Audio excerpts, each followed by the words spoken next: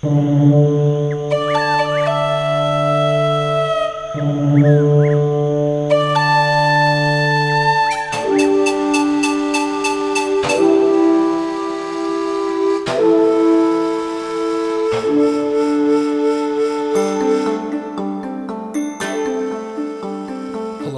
and welcome to another episode of Safari Mike's Planet Watch. Today, we are going to cover the Komodo dragon. I had recently done a poll on Twitter, and you picked Komodos over several other things. So we will talk about that in just a second. Before we do, I'd like to direct you to our TeePublic store. We are currently having a sale, and there's sales, once a month or so. But check out all the cool designs, all done by Christina at Raising Las Vegas.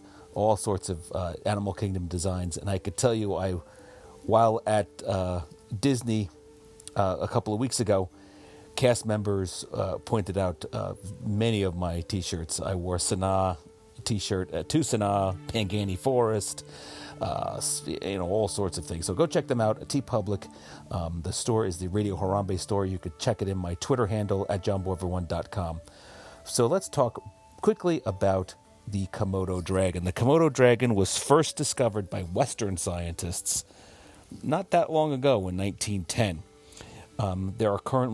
They are located only on several islands, Komodo being one of them, in the Indonesian waters. There are about 3,000 in the wild, but of course they are very popular zoo animals, being the largest lizards in the world, very dinosaur-like. They are listed as vulnerable, mostly because they're only found on a few small islands. They were never very numerous historically. Komodo dragons are unique in that they have been found to have 57 different types of bacteria in their mouths, and the strains of the bacteria are quite virulent. Wounds, being bitten by a Komodo dragon, is often associated with sepsis and similar infectious diseases. However, if you get an animal in the zoo, such as the ones in the Maharaja Jungle Trek at Disney's Animal Kingdom, their mouths are much, much cleaner and there's no association. But out in the wild, where they eat a lot of carrion and the like, they have quite a few bacteria. They have a huge gape. That means their mouth opens quite largely, and they are able to swallow huge chunks of prey. Muscles in their throat help push down these large chunks of meat. They can eat actually 80% of their body weight in one day. And after they have a big meal, they often will sit in the sun and bask to help digestion. As we all know, lizards are cold-blooded animals. And what that means is their temperature, their body temperature, is dictated by the temperature outside, as opposed to mammals and birds that have regulation of the temperature within their bodies. Komodo dragons also have a special breathing tube. This allows them to eat chunks of meat while at the same time breathing.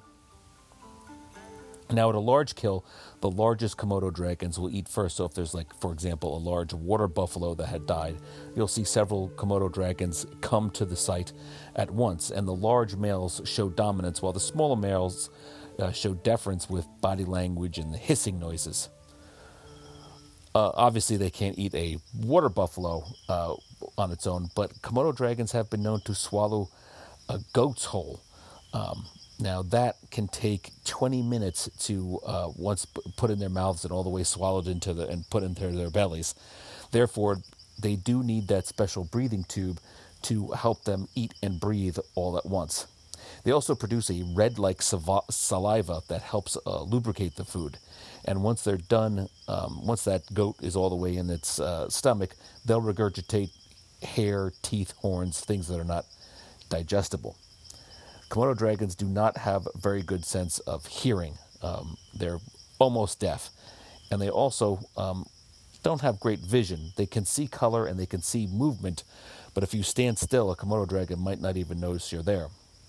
They are very good at the sense of touch, and they have special scales around their ears, lips, chin, and feet that have these sensory plaques that help them, locate items through touch. Now, we've all seen the Komodo dragon in the Disney's Animal Kingdom, but young Komodo dragons, ones that are a lot smaller, actually spend a large amount of time in the trees.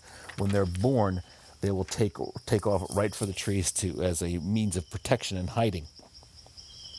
The larger the Komodo dragon gets, the less likely they are to climb the trees. And obviously the ones you see at the Maharaja Jungle Trek are way too big to climb into trees. They do have huge claws that they use to dig holes, and not only is it a weapon against other animals or helping them in hunting, but it's also used to dig up a hole to bed at night. They usually hunt at the height of the afternoon, and their diet ranges from everything from a small bird egg to water buffalo. Summer is the mating season, and in September, a female will lay up to 20 eggs. She incubates them in leaf matter and debris, and they sit there incubating for about 7 to 8 months in the heat generated by that debris.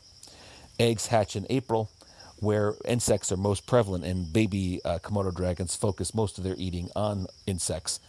And as I said before, they will head immediately for trees for protection. Komodo dragons are mature by 8 or 9 months of age, and they can live up to 30 years in captivity. Oddly enough, Komodo dragons have recently caught the attention of scientists, let me say, as they have some captive females have laid unfertilized eggs, and those unfertilized eggs have actually hatched live young. So there are studies going on now how that is possible. But as I noted, Komodo dragons are vulnerable because they are only found in a couple of islands in Indonesia, Komodo Island being the largest, as well as some others. And that is today's episode of Safari Mike's Planet Watch. I thank you for listening. Kwaherini, and go well.